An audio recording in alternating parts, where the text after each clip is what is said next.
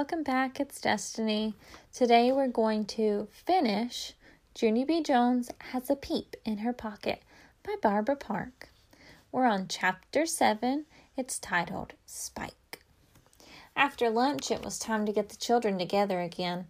I clapped my loud hands some more. Okay, people, the fun is over.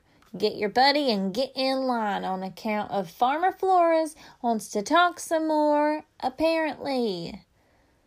Farmer did a teensy frown at me. Then he holded my hand, and we walked across the yard to another fence.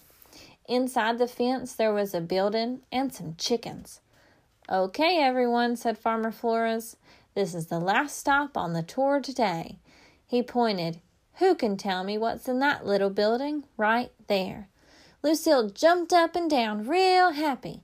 The gift shop, I've been wondering where that was, she said, real delighted. Farmer Flores did a chuckle. Well, that's a good guess, but most farms don't have gift shops. He looked at the class. I'll give you a hint, he said. My wife and I eat eggs for our breakfast every morning from that little house. Just then, a boy named Roger jumped up and down and all around. I know, he shouted. It's a hen house. Farmer Flores smiled. Right, he said. It's the house where the hens lay their eggs. Farmer Flores opened up the gate. I tugged on his shirt, and he bent down next to me. Is there a rooster in there, too? I asked, kind of scared. Just one, he said, but there's lots of chickens. Want to go in and say hello? I shook my head real fast.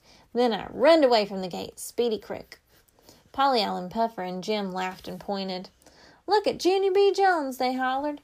Junie B. Jones is afraid of roosters. Farmer Flores made an angry face at those two. Hey, he said. I'm surprised at you boys. There's nothing wrong with someone being cautious about roosters. Just then, some of the other children looked kind of scared, too. Why? Asked Lucille. Is the rooster going to peck us? Farmer Flores shook his head. No, he said.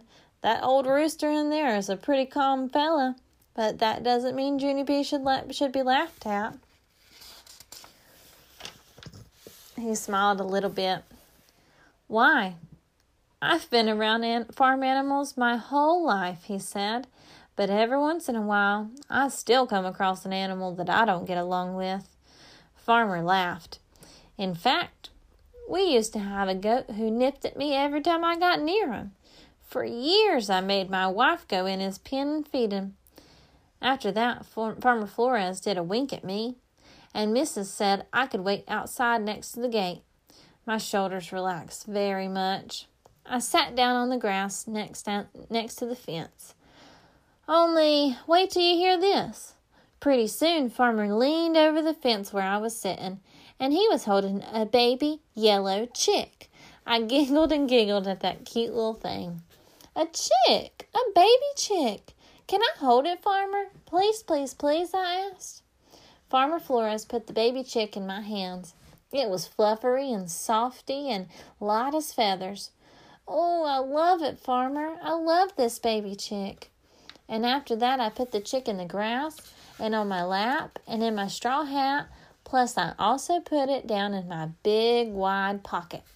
I peeked at it right there.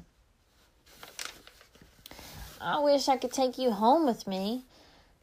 I wish I could take you to my house, and you could just live with me and my dog Tickle forever and ever. Would you like that? Huh? Would you?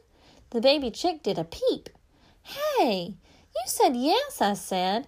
I turned around. Did you hear that, Farmer? The baby chick said he'd like to come home with me. Farmer shook his head. Oh, I don't know, Junie B., he said. I'm not sure you'd really like having Spike grow up at your house. I did a frown at that man. Spike? Who's Spike? I said. Farmer pointed at the baby chick. Spike, the chick, he said. We named that little guy Spike. I peeked at the chick again. Yeah, only Spike is actually not a good name for a fluffery baby chick, I said. I know, Junie B., he said.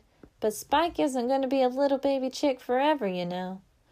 I know, I said back, 'cause someday Spike'll be a big giant chick. Right, Farmer?